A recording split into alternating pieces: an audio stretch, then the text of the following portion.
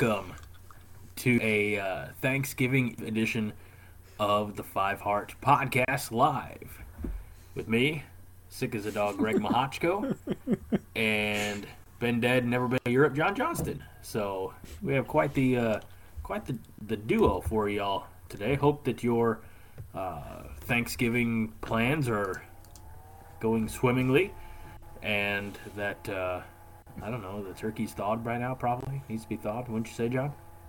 Yeah. I don't know. I'm not in charge of anything. It's probably for the best. Yeah, it kind of is. You know, my wife has spent the day cleaning up the house and setting up the kitchen, and I don't know. You know what I did? I stayed out of her way. Yeah.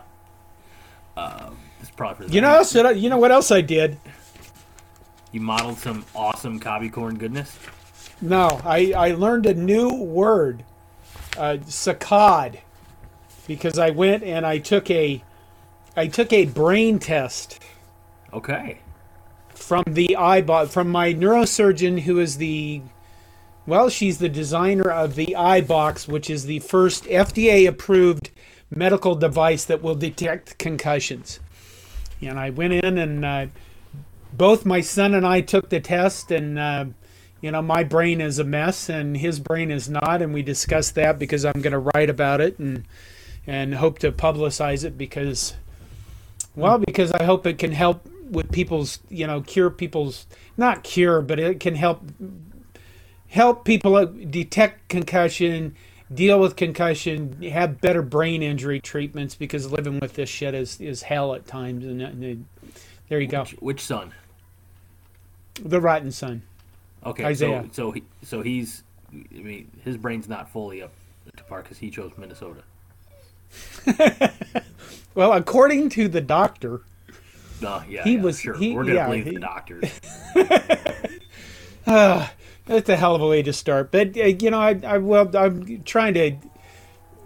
I realize we want to talk about football and stuff like this, but I want to also, have people more aware of brain injury and heart attack stuff. So we have people. Blaine Cole is here from Japan again. What time is it in Japan? I'm curious. I don't know. Maybe Blaine will tell us. I can't figure that out. That's a question for Blaine. Hello, Matt and James and Blaine, of course. Okay, let's talk about it. 15-14. It's the most beatable Wisconsin team that we've ever come up against. It's 11:30 Thanksgiving Day, Blaine. Oh, okay. God bless. What? I hope he's eating Thanksgiving dinner. I wonder, do you have Thanksgiving dinner in Japan? I mean, what do you do in Japan if you're over there? And I mean, obviously they don't really celebrate Thanksgiving. You're asking the wrong guy. I'm here. I'm okay. stateside. Okay, Yeah. Wisconsin. The Wisconsin Winnable. game, we lost it. We lost it at the end, just like we're supposed to. It's part of the script right now. I think we lost it around halftime. Oh, that's probably true. I'm kind of we got one more game left, and that's it. And I think all of the attention, literally, here's the thing about this. All of the I'm sitting here looking at Twitter. I'm looking at you guys chatting. I looked at our Facebook page because I posed a question on our Facebook page just before we started, and we are playing Iowa, that is supposed to be our big rival game, and they beat us 8 times in a row now. That's horrible. I don't think we've won since my oldest son's been alive. Oh my God, that is so horrible.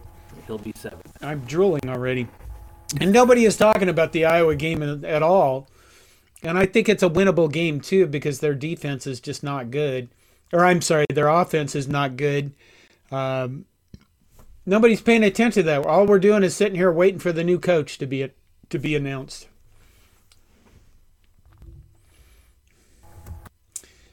Yep, that definitely seems to be the but that's this is why I guess maybe this is why I wish that Frost would have been let go in the offseason. because the coaching search, I don't want to say carousel, but the rumors have dominated the media and taken the focus off of the team. I don't know. Maybe there's some people who are like, the team's not that good. That's probably what they want. I don't know. But I don't know. It's when Frost was let go after the Georgia Southern game, which was 47 years ago. Yeah. Like, I knew, I was like, oh, we're going to be hearing about this, and just thinking about it, talking about it. That's going to be all. And it has. It's been a very long time since we've had an actual, seated head coach. So. Well, do you know what their latest is? Should we just go right into it? Oh yeah. Let's go. The latest is that Matt Rule is pretty much Matt Rule, formerly of Baylor, formerly of the Carolina Panthers, is going to be Nebraska's next head coach. That is the rumor. That is the latest big smoky thing, which is making, where there's smoke, there's fire, and apparently it's a very loud fire because it's making a lot of noise. So I see where James Marshall said he suspects that Wisconsin and Nebraska are playing a game of chicken. He'll explain his theory. I think his theory was about Lance Leipold, wasn't it? Lance Leipold's. He goes into it. James says, I think the Wisconsin is stalling in order to get Nebraska to make the first move. Why? I think they'll hire Leipold, and they're afraid of what Leonard could do at Nebraska. Well, Leipold signed a contract extension and a raise. We are making so many people so much money. Mark Stoops got a raise at Kentucky. Mark Stoops got a big raise at Kentucky because his name was in the Nebraska running thing. Lance Leipold is getting a big raise at Kansas, and he did sign an extension.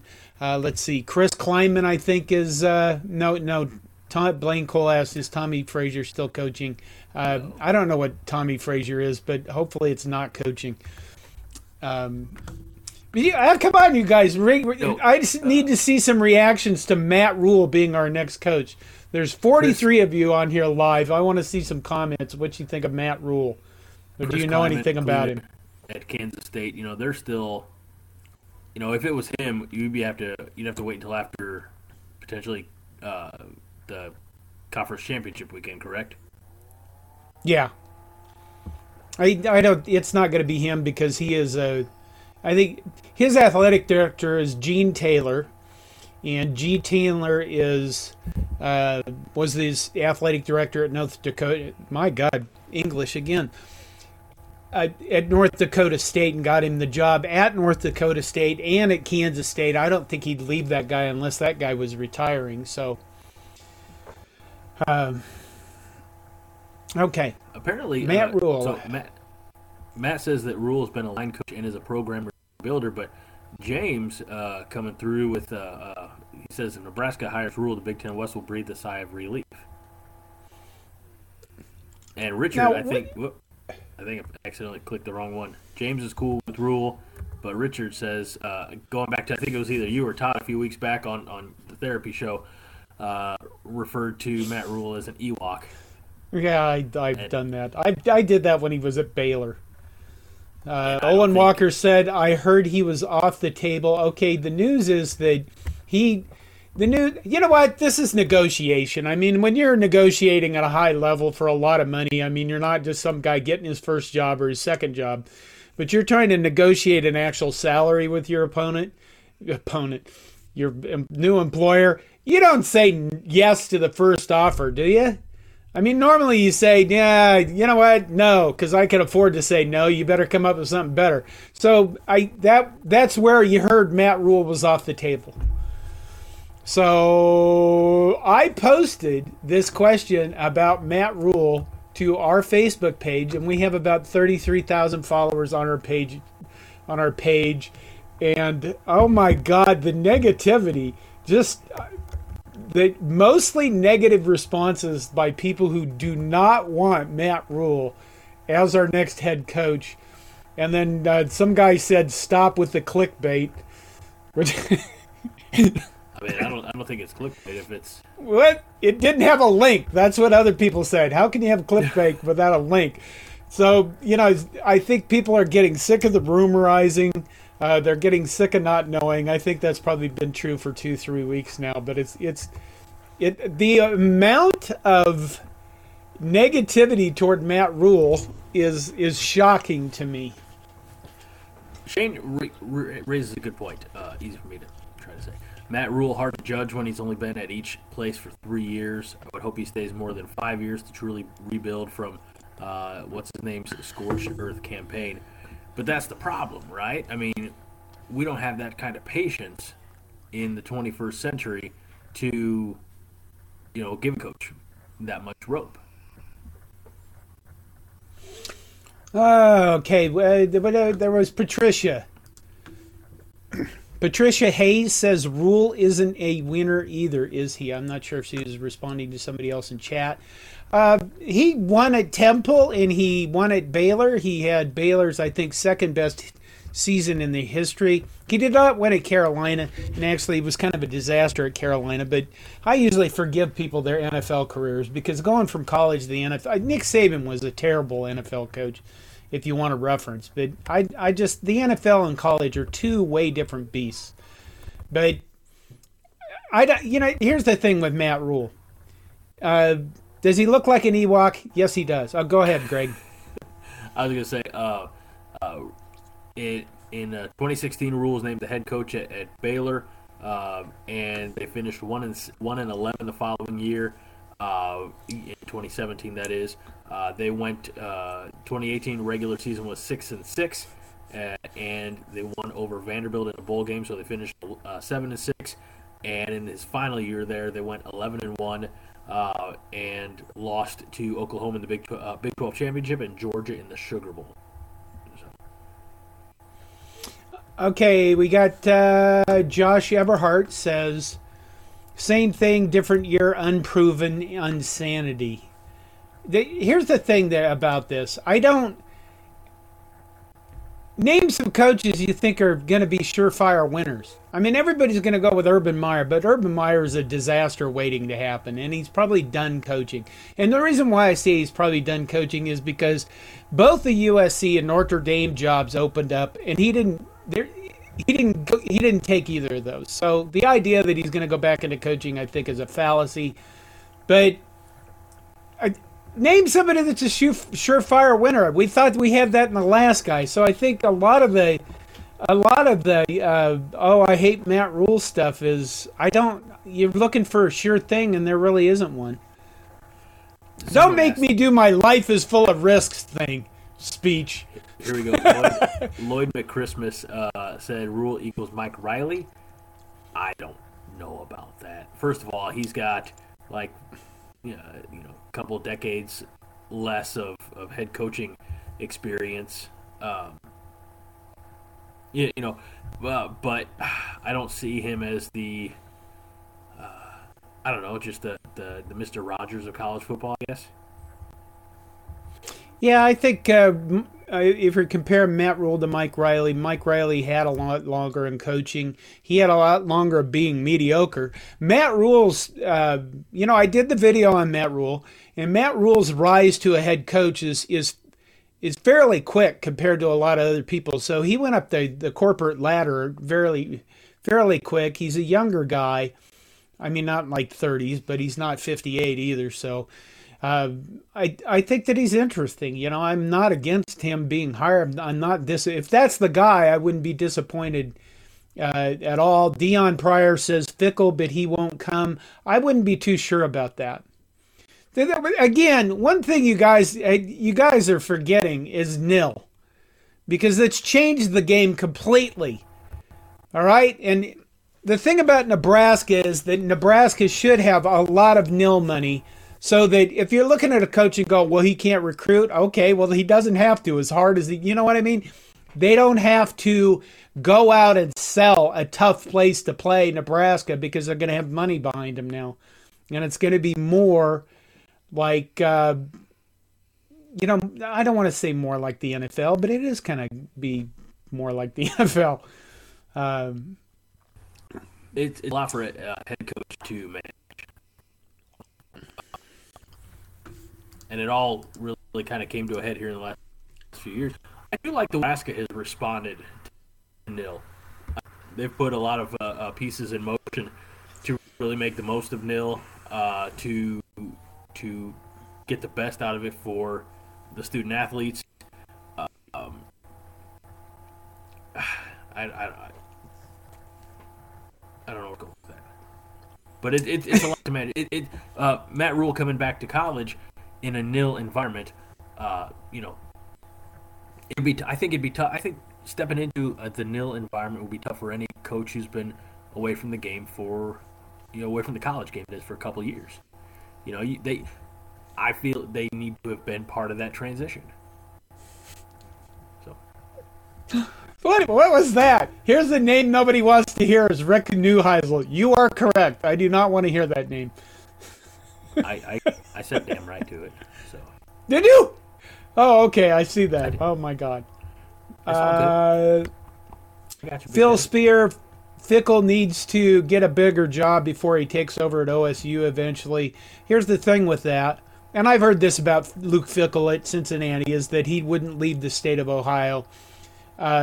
Ryan Day is a young guy, and he is a very good coach, and I think it would take quite a bit of failing by Ryan Day for him to not get that job.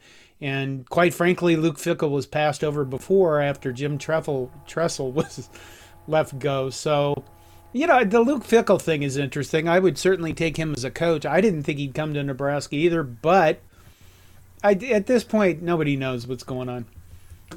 Mike brings up an interesting point back to Matt Rule. He had an awesome staff at Baylor. The Texas high school coaches liked him. That same thing. Could Matt Rule and Nebraska kind of reopen that high school pipeline recruiting avenue? Oh, what else we got? Blaine Blaine's got a great question. I got to get to it. Of the current coaching staff, who would you retain? The Mickey. Rayola. I mean, it's typical you're going to retain somebody that is knows what's going on, knows the players. If you're going to be a successful head coach, you have to understand how to motivate your players, and you have to understand. I mean, if you're going to do sales, the one thing you have to do is understand what your clients are looking for, your customers looking for, how they're motivated, what they want, what they're hungry for. The same applies to college football players if they're going to play good football.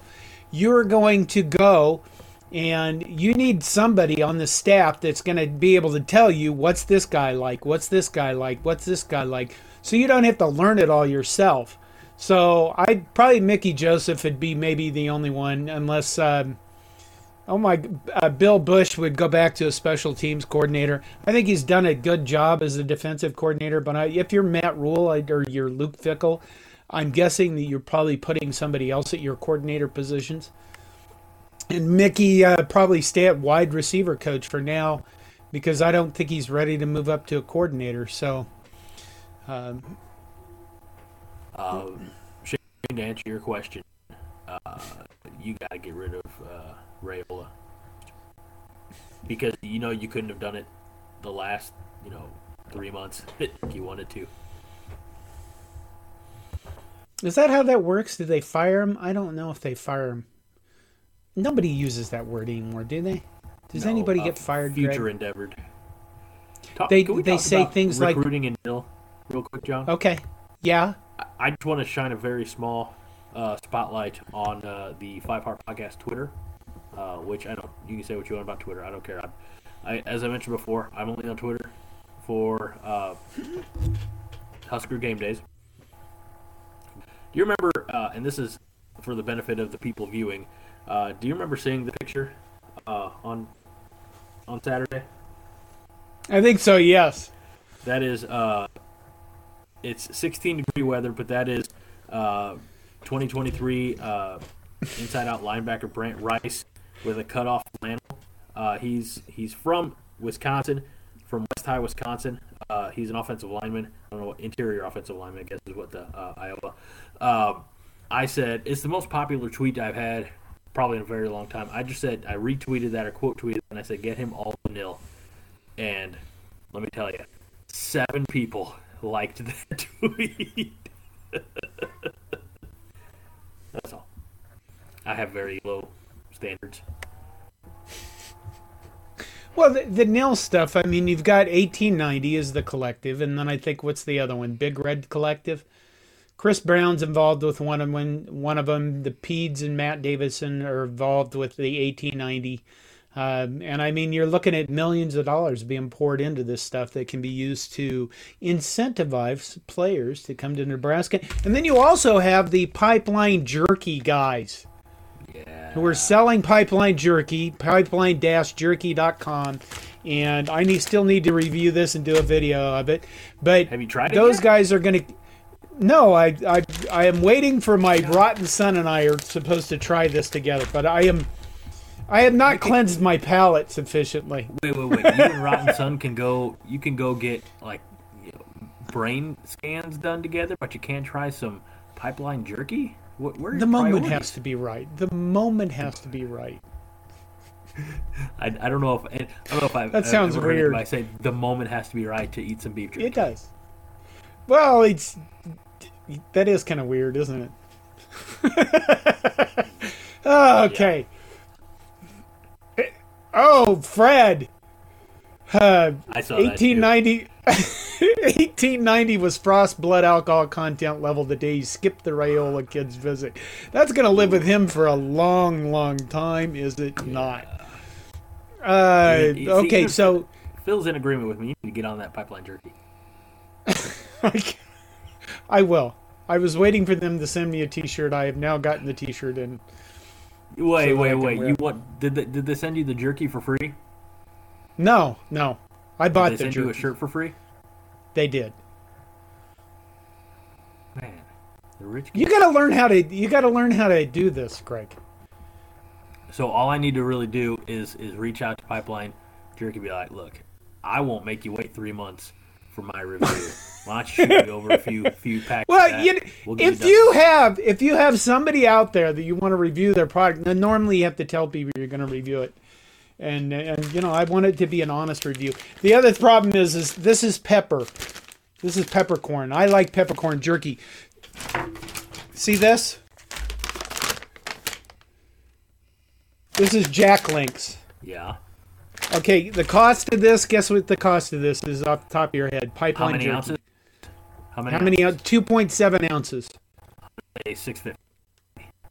650. It is 650. This is 3.25 ounces. How much did this cost me? $4. What? $4. Oh, your audio's cutting out again. This cost me $8.50. Oh. $8.50. So, Hey, so Fred, you know what it is? It's in line. We do the people a shout out and at least tell Fred where he can get that jerky. You go to pipeline-jerky.com. This is where I should have Here's this the in thing. here. See, here, get a hoodie there. Lower third ad. How is he doing this? This is magic. I guarantee you this much, Fred. You'll probably get that jerky before John ever does his review of it. Oh, now, that's not... Okay, this is where you get the Pipeline Jerky. You see that website? And if you go to that, I mean, every time you buy some of this, they contribute. What they do is they're going to take the money from the jerky and put it into a pot. And at the end of the year, they give it to the offensive lineman. It does not go to the university. They are not affiliated with the University of Nebraska. It goes right to they are supporting the offensive line, basically, for Nebraska. So, I mean, that's kind of the example of nil. And when you look at that, this is kind of like a nil for a common guy that, no, there is not a special offer code for the jerky. You know, I probably could, I'll go back and ask him that.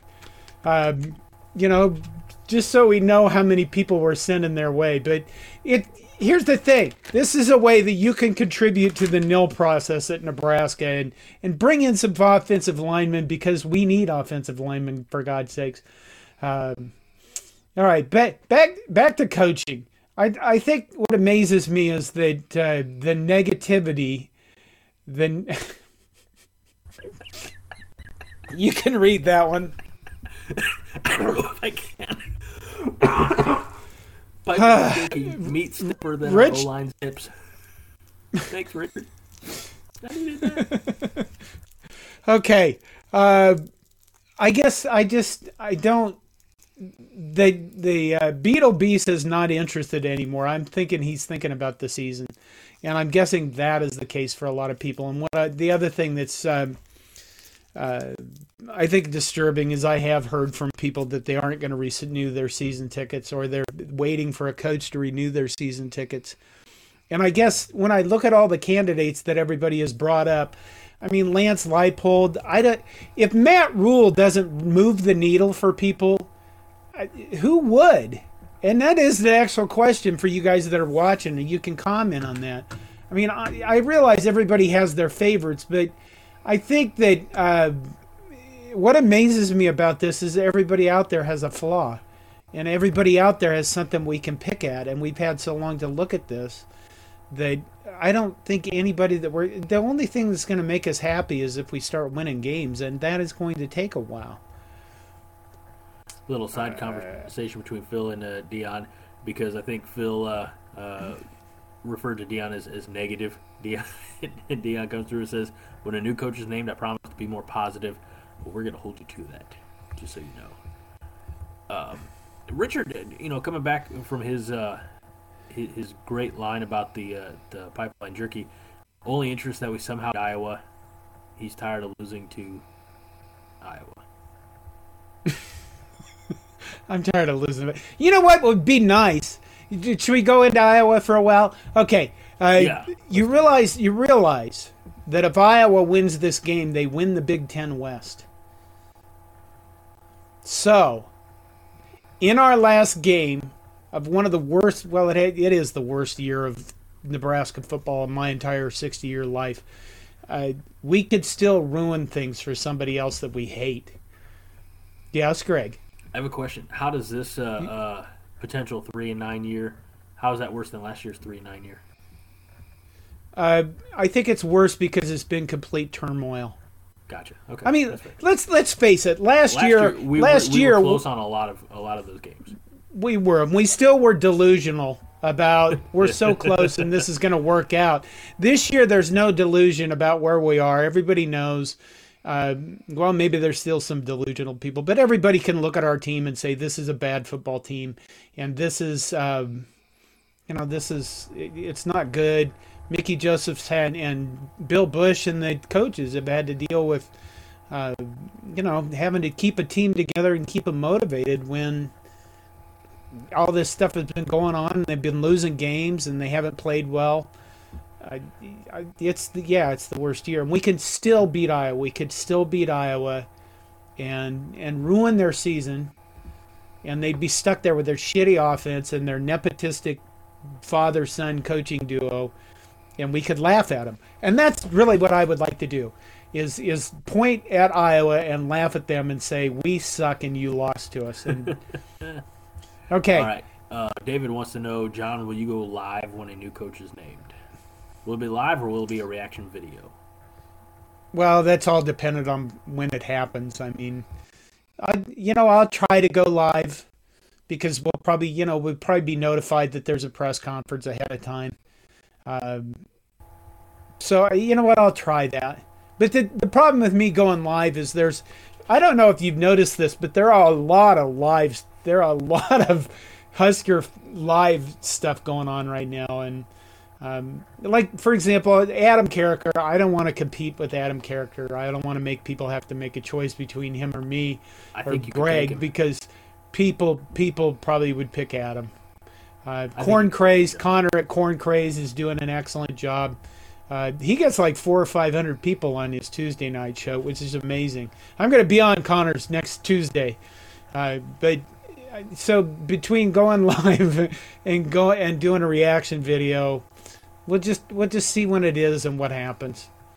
So I just want to point this out. Matt had this very, very nice comment. I'm pretty sure he's talking to the people in the comment section and not necessarily us, or at least not me, but he says it's way more intelligent discussion than a lot of Husker Facebook groups.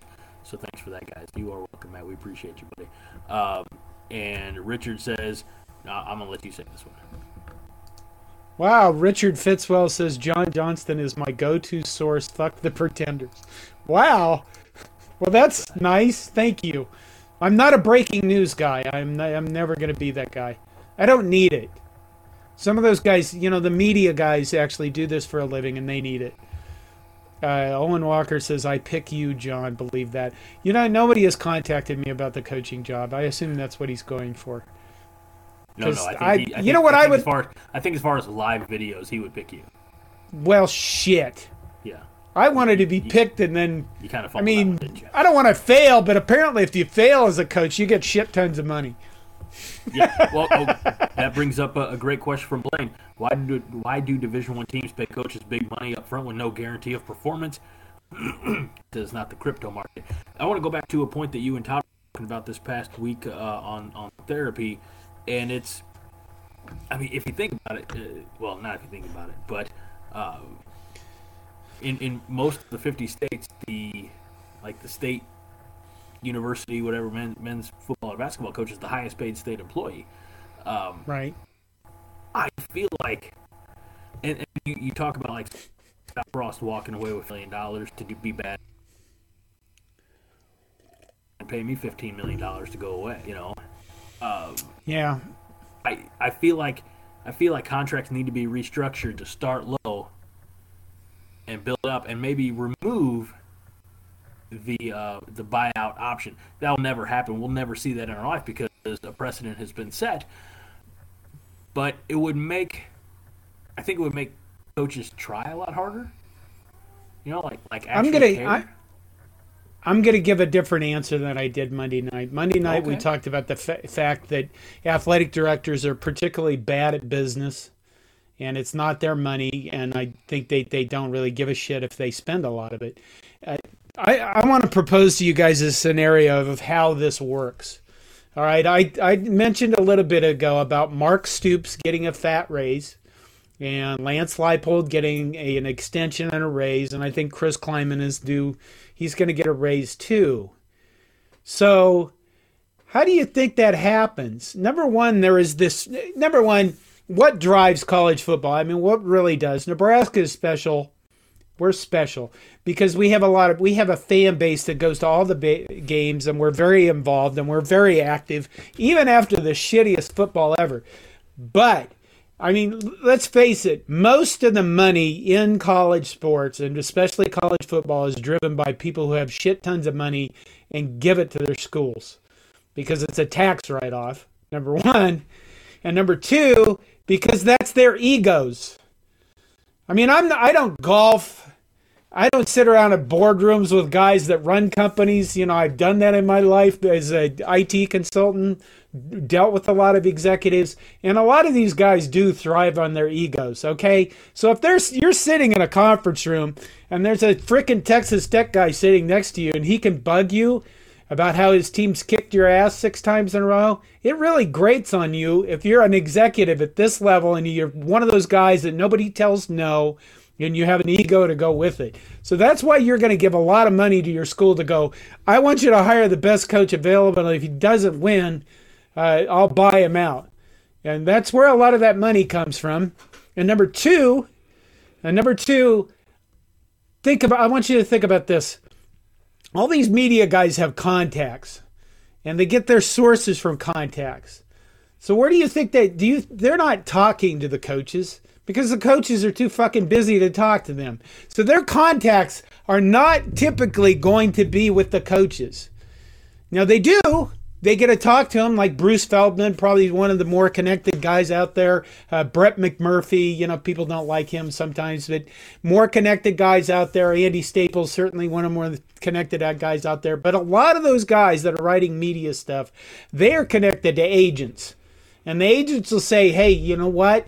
I'll give you some info, but you need to write this article about how Matt Rule's going to Nebraska because I want my guy to make another $1 million a year because I get paid. And I'm an agent, and I get paid a percentage of whatever he gets going to a school. And I want more money because my wife wants a new Audi Q5 or whatever the fuck they are.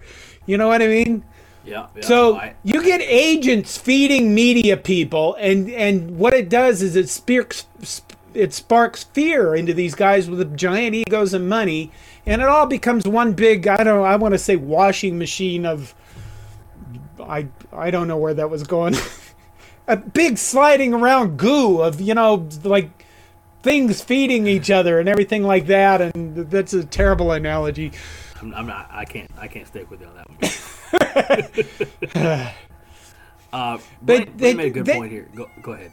Yeah, that's really. I mean, when you look at how many people Nebraska has gotten raises because of this job hunt, and because of the rumors, and because of the stuff that's out there, go out and look at the articles that have been written, and you can get an idea of kind of who's talking to agents and what the agents are feeding them. And that's a big part of it. It's really about this guy better not get away. I want him or I'm not going to give you the $20 million that I said I would. Go ahead. Well, Blaine said, how many times I've seen a Major League Baseball player come off a record year, get a huge contract, and then fall flat. Is coaching any different? I don't really think so. I mean, I'm sure that there are some coaches out there who, maintain a certain level of momentum. But I think it's certain with enough zeros in the paycheck, enough commas, I think some level of complacency sets in, and that's why I don't like the downside guarantee, like the buyout type of thing, because it's like, oh well, even if you fail, we'll still cut you a fat check, and that's not that. Why would I understand that one school or one franchise somewhere had to operate that way because they really wanted Coach X. They really wanted this guy. And they're like, hey, you get here, we got big plans, we're going to, win championships, yada, yada. And if you don't, well, we had you, we gave it a run. Here's, that it was an incentive. But, man, I just don't know. I just don't know why it makes sense still. The only reason it's still a part of the game is because it's still a part of the game.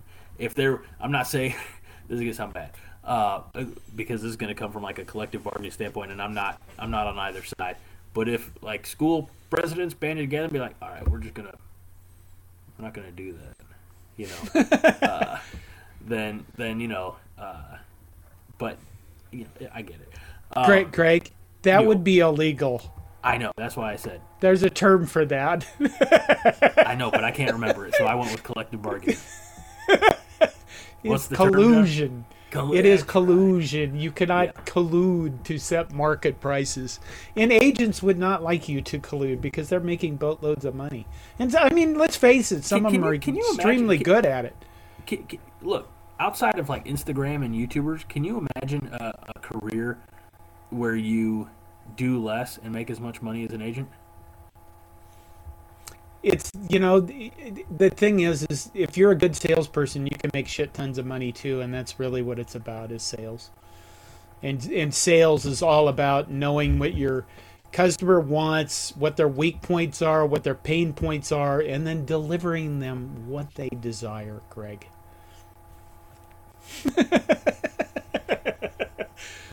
Like this nifty jacket.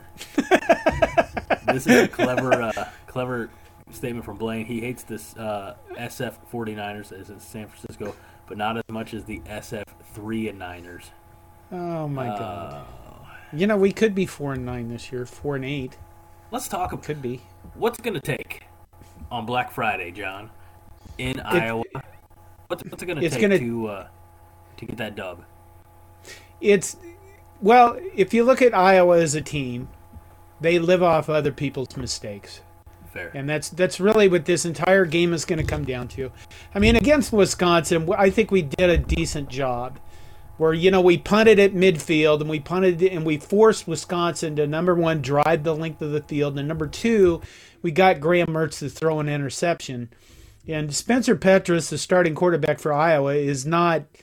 Nobody would confuse him with a really good quarterback. He's done a lot better lately, and their offense has done a lot better lately.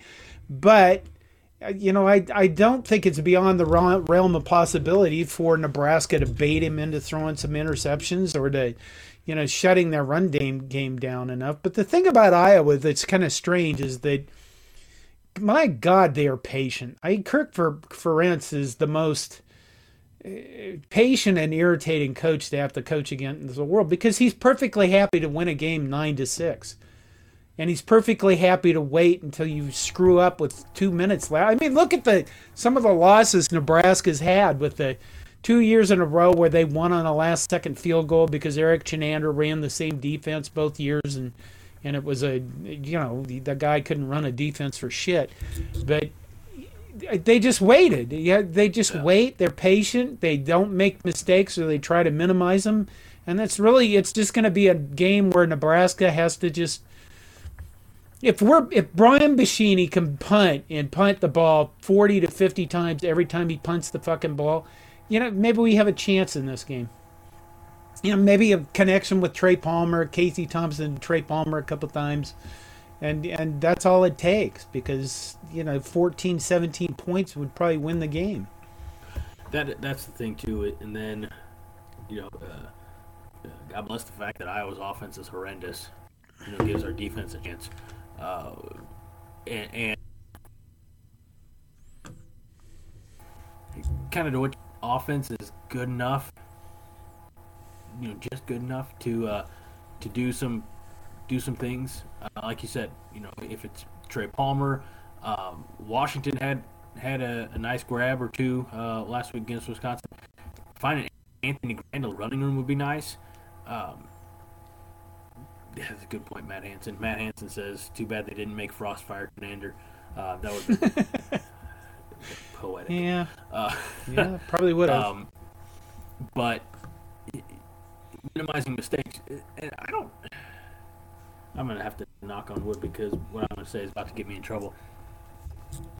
Like, the turnovers, I don't think the turnovers have been egregious this year. Is that a bad memory? Like, they've been poorly timed. But I don't, They haven't cost us games, really. Overall, they in the past, turnovers pretty much plagued Nebraska in the loss of games. So what's really costing us games is our inability to make first downs because our offensive line is non-functional.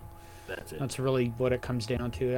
Last year when we lost all the one-score games, a lot of those were turnover, and a lot of them were because we couldn't score in the red zone.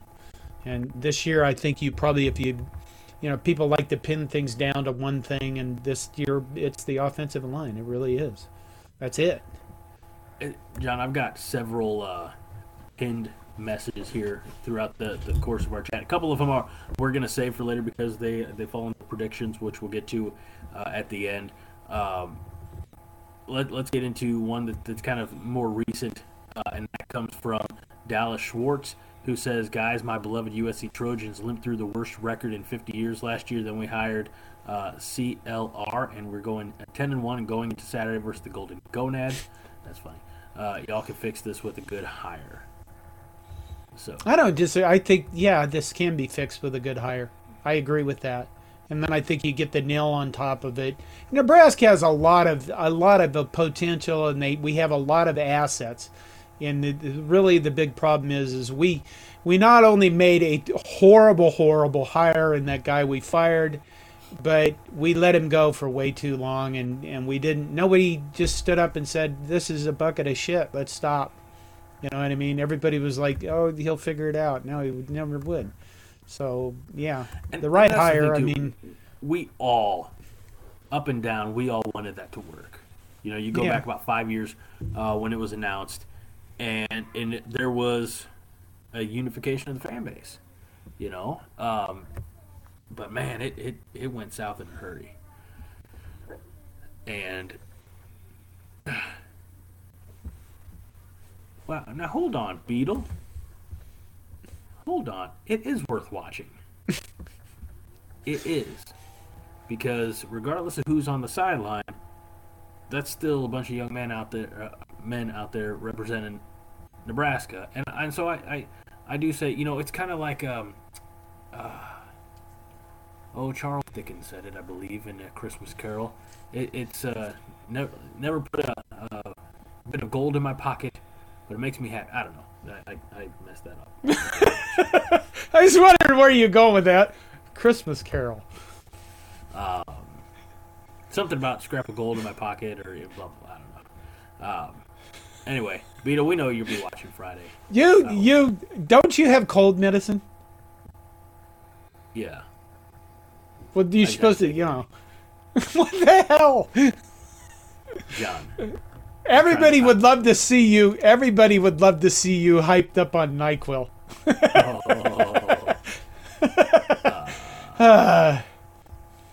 Blaine. We're sorry, buddy. Oh my God. I don't know. know. Well, that's not. I'm trying to figure out if it's a joke or how insensitive to be. I don't know. Yeah, that's not good. Oh, for God's sake! Son of a bitch. I have a questionable heart, Blaine. Come on, man. Okay, I think the reason why you watch the Iowa game is just to basically be out of respect for the job that Mickey Joseph has done. I mean, he's just, the guy was handed. Normally in these situations, we'd say he was handed the shit end of the stick, but he didn't even get a stick with it. He just got the shit. And I think he has done a very admirable job of keeping the team together, at least making them presentable. I mean, you haven't heard, we haven't had, huge backlash of players coming out and saying terrible things publicly. We haven't had, a whole gob of things just... we're just not good at football. Everything else is kind of seems like it's doing okay. I realize that's the most important thing, but because that's what our identity is wrapped in. Football and volleyball, and but let's rapid fire through some of these pinned messages here. We'll do our best. From earlier, Blaine asks a slightly different subject. How's Nebraska these days for players graduating? I think that's still one of the best in the nation. If I remember correct, we get all the athletic department announcements, and I think that they were actually still one of the best in the nation at graduating their players and grade point percentage and stuff like that. I have a whole crap load of, oh my God, I could look for it, but I'm not going to find it. No, but they're doing pretty well in the educational department. The part where they're actually supposed to be student athletes. That's why they're putting academics first. It all makes sense now. No shit. All right, here we go. Next one is from Dion, who says, John, I'm old and grouchy and have a heart condition. I appreciate your style for guys like me.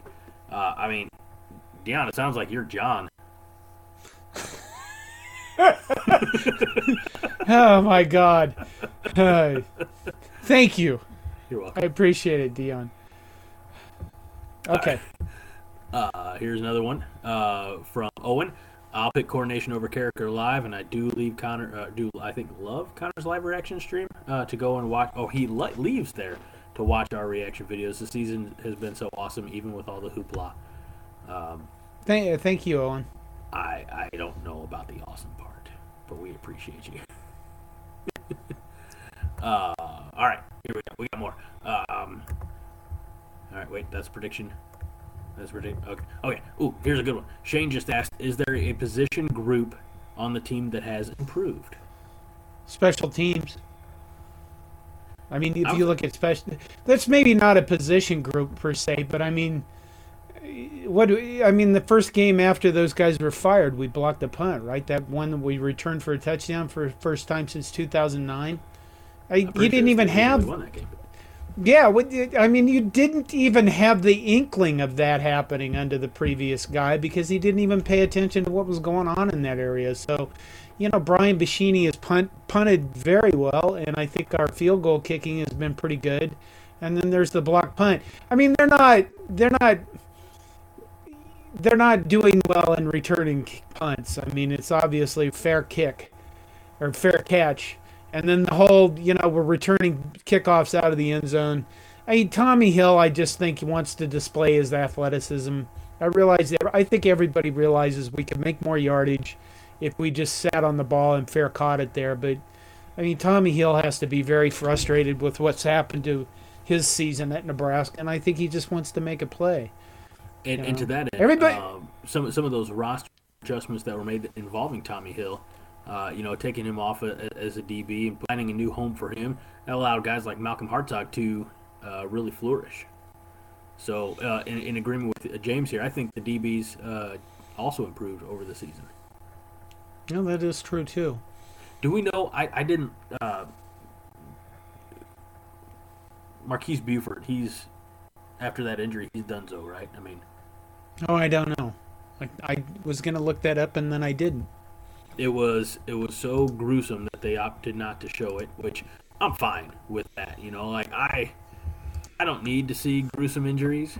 Okay. James says broken leg. So. Oh, I didn't. Ooh, that would be that'd be done. Houseman, that is true. And I mean, I don't know if he's improved or has he just got the opportunity. You know what I mean? Because he's a true freshman. Correct me if I'm wrong. Right.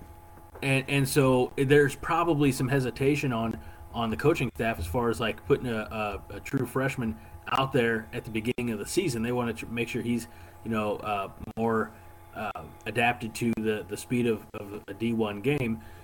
But yeah, we've really seen him come alive the last few games. It's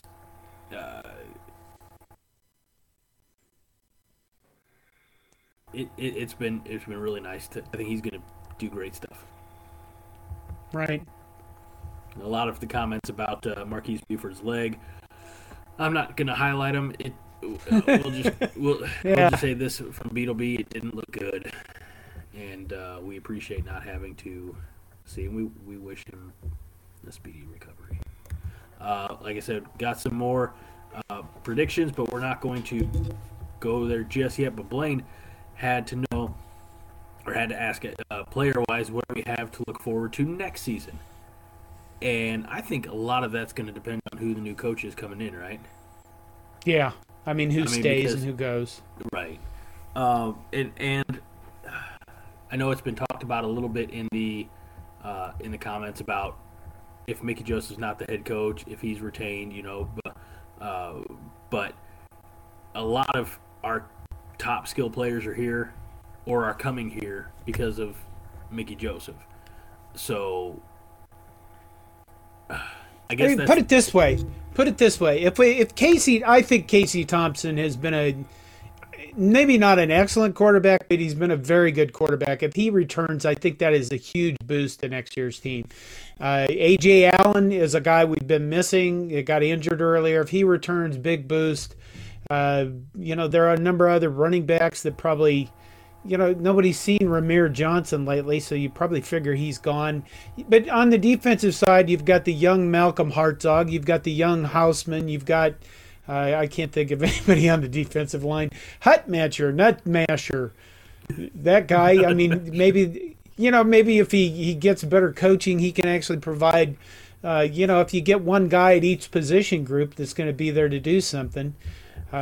You've got, who else you've got? You have, who is it? Teddy Prohaska on the offensive line that's been injured. And then you have Nuruddin Nouili, the guy that got suspended and sat out. And, both those are, that's a core for an offensive line that you at least start building around. So you've got, Alante Brown, I think Marcus Washington, Trey Palmer probably hasn't shown enough to go to the NFL. And a lot of this is going to be probably these guys looking at each other and saying, are you going to stay? Because I'm going to stay. I mean, if Casey Thompson and Trey Palmer, let's face it. I mean, if Casey Thompson says, yeah, fuck this shit, I'm out of here, Trey Palmer's probably going to go. I think I'll get Trey Palmer. Will probably do an evaluation for the draft anyway. But, I think we have a fair number of decent players, or at least at the skill positions. But in the lines, again, is where our problem. I want to follow up on that, but Jose says I don't know who the next coach is yet, but I'm already drinking that extra sugary red Kool-Aid. I'll probably start drinking mine in July like usual. It's what we do. It is. Is there one guy? Is there one like tent pole player who's like, I'm back. I'm coming back next year. How many of you guys are staying here with me? Would that guy be Casey Thompson? Yeah, I think so. I think, anymore at both levels, the NFL and college, I think most of these offenses are really they're geared around having a good quarterback. I mean, there are at least if you're going to compete at a very high level. I mean, when you look at like Iowa, they got a potential to win the Big Ten West with probably one of the worst starting quarterbacks in FBS. So, they're kind of a rarity. But for most of them, you need a good quarterback to run an offense. It's going to be a highfalutin. I think Josh and Vince both said similar things. It'd be that person would be Thompson on the offense, and it would be Garrett Nelson on the defensive side of things. Yeah, Garrett Nelson. What was he? I think he is. He can come back next year. They asked him about Senior Day, and he didn't. I don't remember if he walked on Senior Day, or I know that he's undecided about returning next year, and I suppose that's going to be about who we hire for our next coach. So. Owen had this question about press conferences. If it's Rule, he thinks the press conference Saturday or Sunday. But if it's not press conferences in this weekend, do we think it could be the Kansas State coach who would still be probably coaching towards the there's still the possibility of negotiations. The thing about Matt Rule you have to understand is that he has that NFL contract out there. He may have been fired, but he has a buyout contract, the conditions of which have to be met to satisfy that owner. In other words, Nebraska's going to take over part of the payment of that contract. And again, I can't remember the term that's used, but it has to be a reasonable contract to allow him to go coach for another team and still get his buyout. And I don't think Matt Rule is going to look at it and go, well, shit, I was due $10 million next year, but I don't need it. I think he's probably going to want to make sure that he's getting paid by both Nebraska, if he's coming to us, and the NFL owner. And everybody's happy with the contract, because here's the thing with the NFL. Remember what I talked about earlier about how all these college boosters are egotistical sons of bitches? And I don't mean that. They have egos, okay? They're not all sons of bitches, but they have egos. And they're up here, and they're used to not being told no. Okay, take that times 3 million times, and that's an NFL owner. All right, so NFL owners, they're gonna do stuff just because they're freaking NFL owners, and you can argue with all their lawyers. That's the thing about Matt Rule, is there might still be negotiations, or there might still be, lawyers looking at stuff, and lawyers bill by the hour. So it's not in their best interest to just go, I'll just spend 15 minutes on this, and then we'll be done. It's in their best interest to go, yeah, I'll bill you for a few days. All right. So Blaine asked, in your opinion, I actually meant to pin this for future, but I accidentally highlighted it for now. So bear with me here. In your opinion, who was the last great quarterback we had? Now, Jerry Taggy. Well, DeAndre Ferragamo. Owen Walker said Joe Gans or Tommy Armstrong. The last great one, I'd be hard-pressed to not say Joe Gans. Yeah, I think Joe Gans was the guy that was kind of, wasn't Sam Keller supposed to be the guy? Yeah. Or was that Zach Taylor? Zach Taylor was a good quarterback too. Zach Taylor was. Yeah, I'd say probably Zach Taylor was a pretty decent quarterback. I don't know. That's a damn good question. That's a question we could have for later. Right. Yeah, Tommy. Every answer is always Tommy. Maybe we haven't had a great quarterback since then. Well, I think it's a lot of, having teams too, so. Yeah, Phil thinks it might be Zach Taylor as well. So, all right. John, take that one from Dion Pryor. Let's do that one, the last one. Here we go. Dion says instead of taking Frost golfing and fishing, why didn't the boosters ask him why he is wasting their money? I think they probably were in the same position we were, and that they really, really, really wanted this to work out. So they gave him a lot of room, a lot of length, a lot of room on the leash, and with the idea that that he would get his shit together. And I brought this up, I think, Monday night about, a lot of listen. I mentor a lot of younger IT people. I mean, not so much anymore because I honestly just don't get out that much. But when you're an executive and face it, an older person, you find yourself in the position of helping people in their careers and helping them get started. And I think a lot of times you look at them and you go, well, I was this way, or I did this, or you know what I mean? Oh my God. And I think they just thought, well, maybe we could help him and maybe we could, goose him along and he'd listen to us. And it just never happened. So, it just kept going and going. And let's face it, last year, the whole one score a loss thing didn't help anybody. You know what I mean? Because everybody was just, he's so close shit. And he really wasn't ever close at all. Because everybody wanted to believe that. I think FOMO. Fear of missing out. Fear of missing out, yeah. Because if a booster, actually confronted, then maybe they're cut out of the circle, And I think it's just easier to go along to get along. Do we want to read that exceptionally long comment? I don't know. I'm curious to see just how much went by. space it went by. I didn't get it takes up on the screen. Oh, we're not even going to get it all. T.O.'s not coming back. People got to get off the T.O. thing. We can't clone him. Now to win, we have to spend far more money than we did on Frost like USC did. It's garbage that Nebraska has as much money as they do and don't bother to go after the B.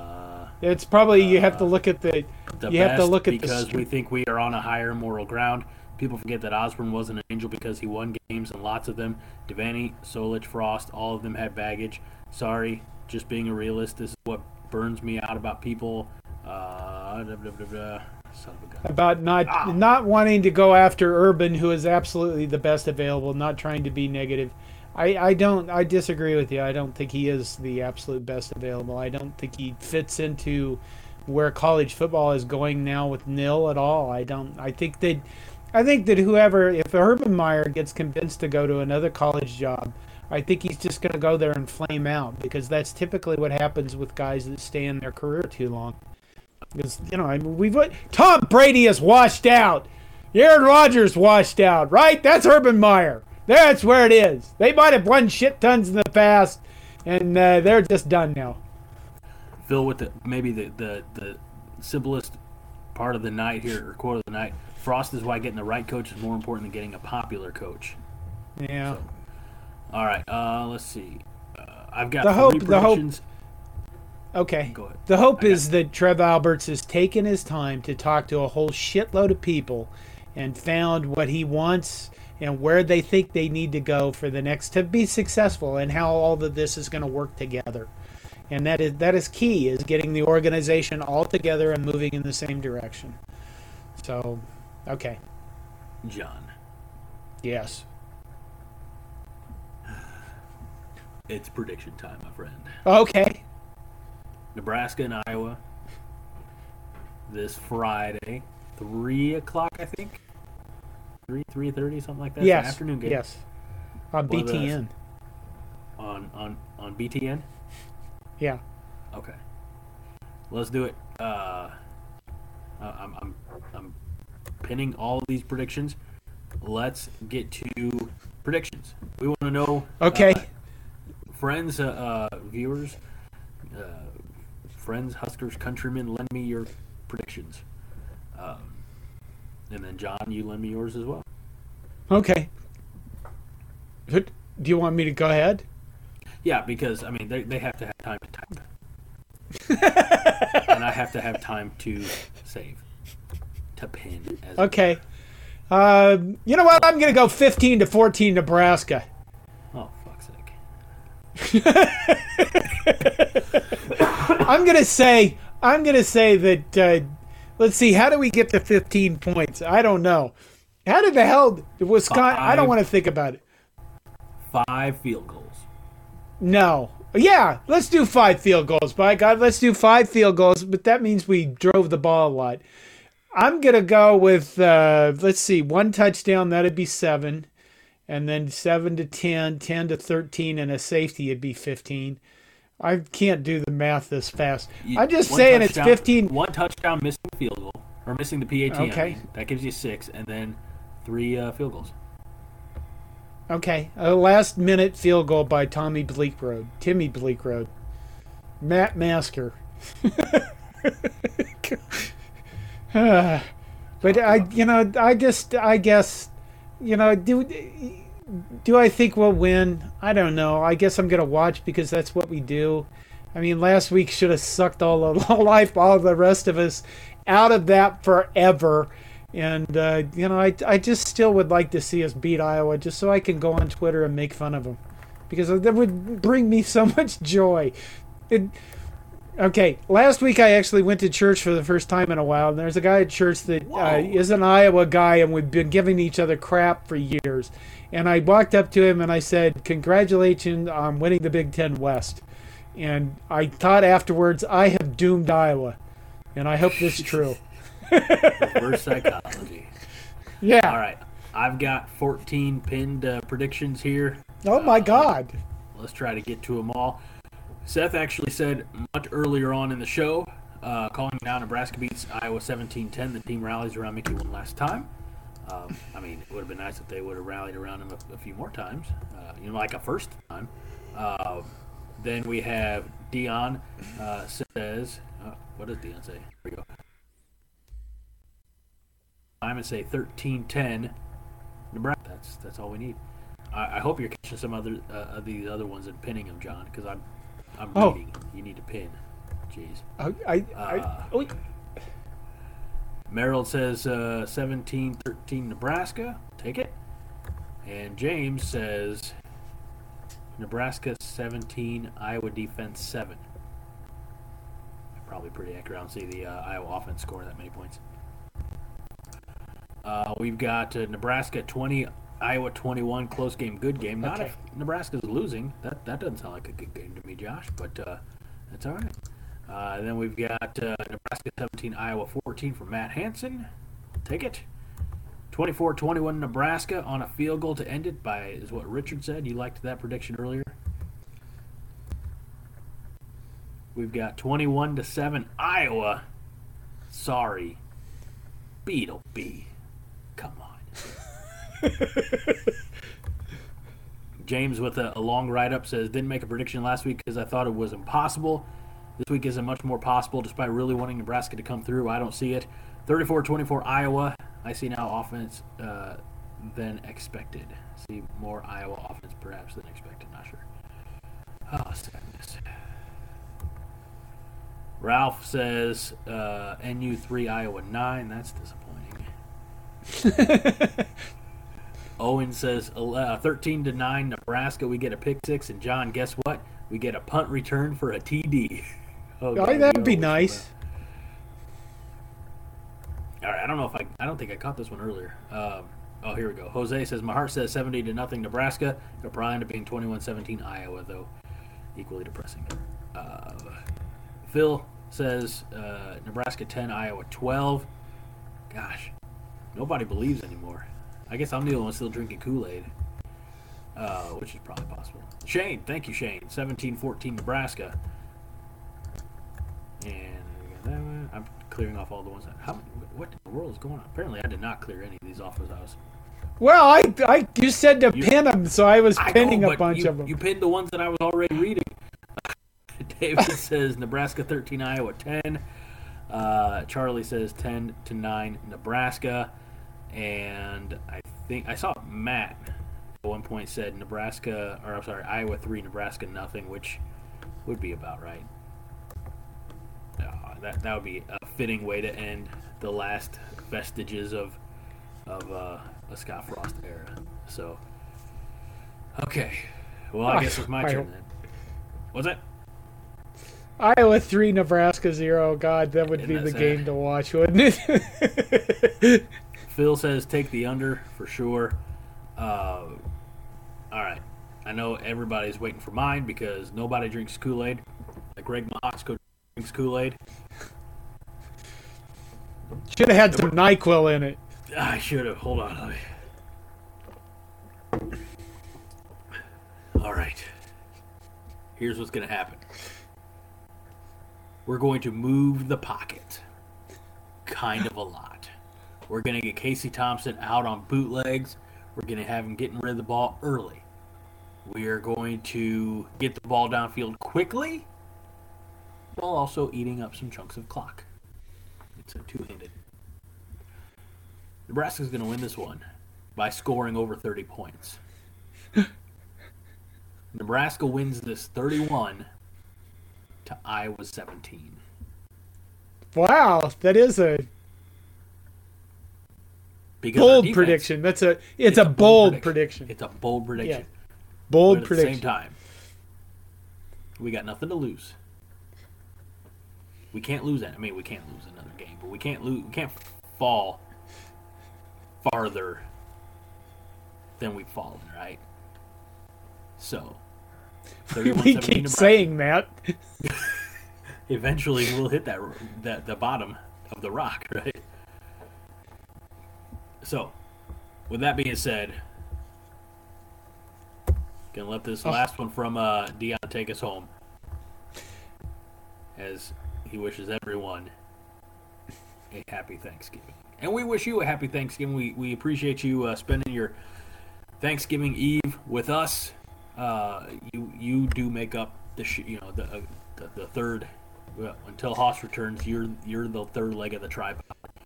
You all to think about that and what that means to be the third leg of the tripod of this particular crew. So, John, any final words?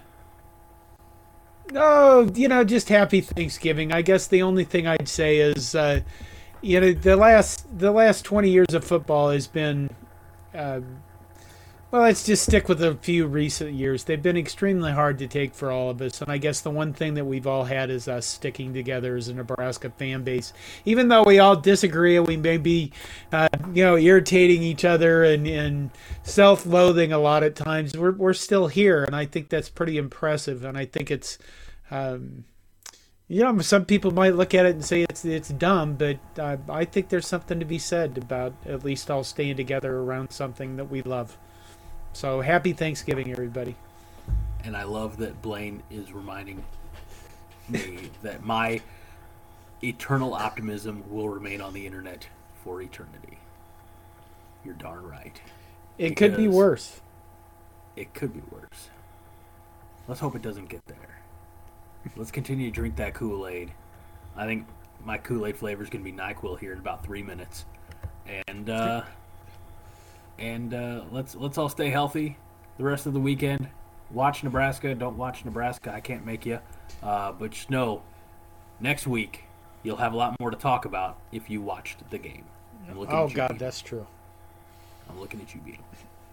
So, for our founder, fearless leader, John Dam Johnston, I'm sick as a dog, Greg Mahochko. Going to go remedy that somehow. And this is the Five Heart Podcast, where we remind you each and every week that Five Heart is all the heart you need. John? Go Big Red, beat Iowa! Win the damn game.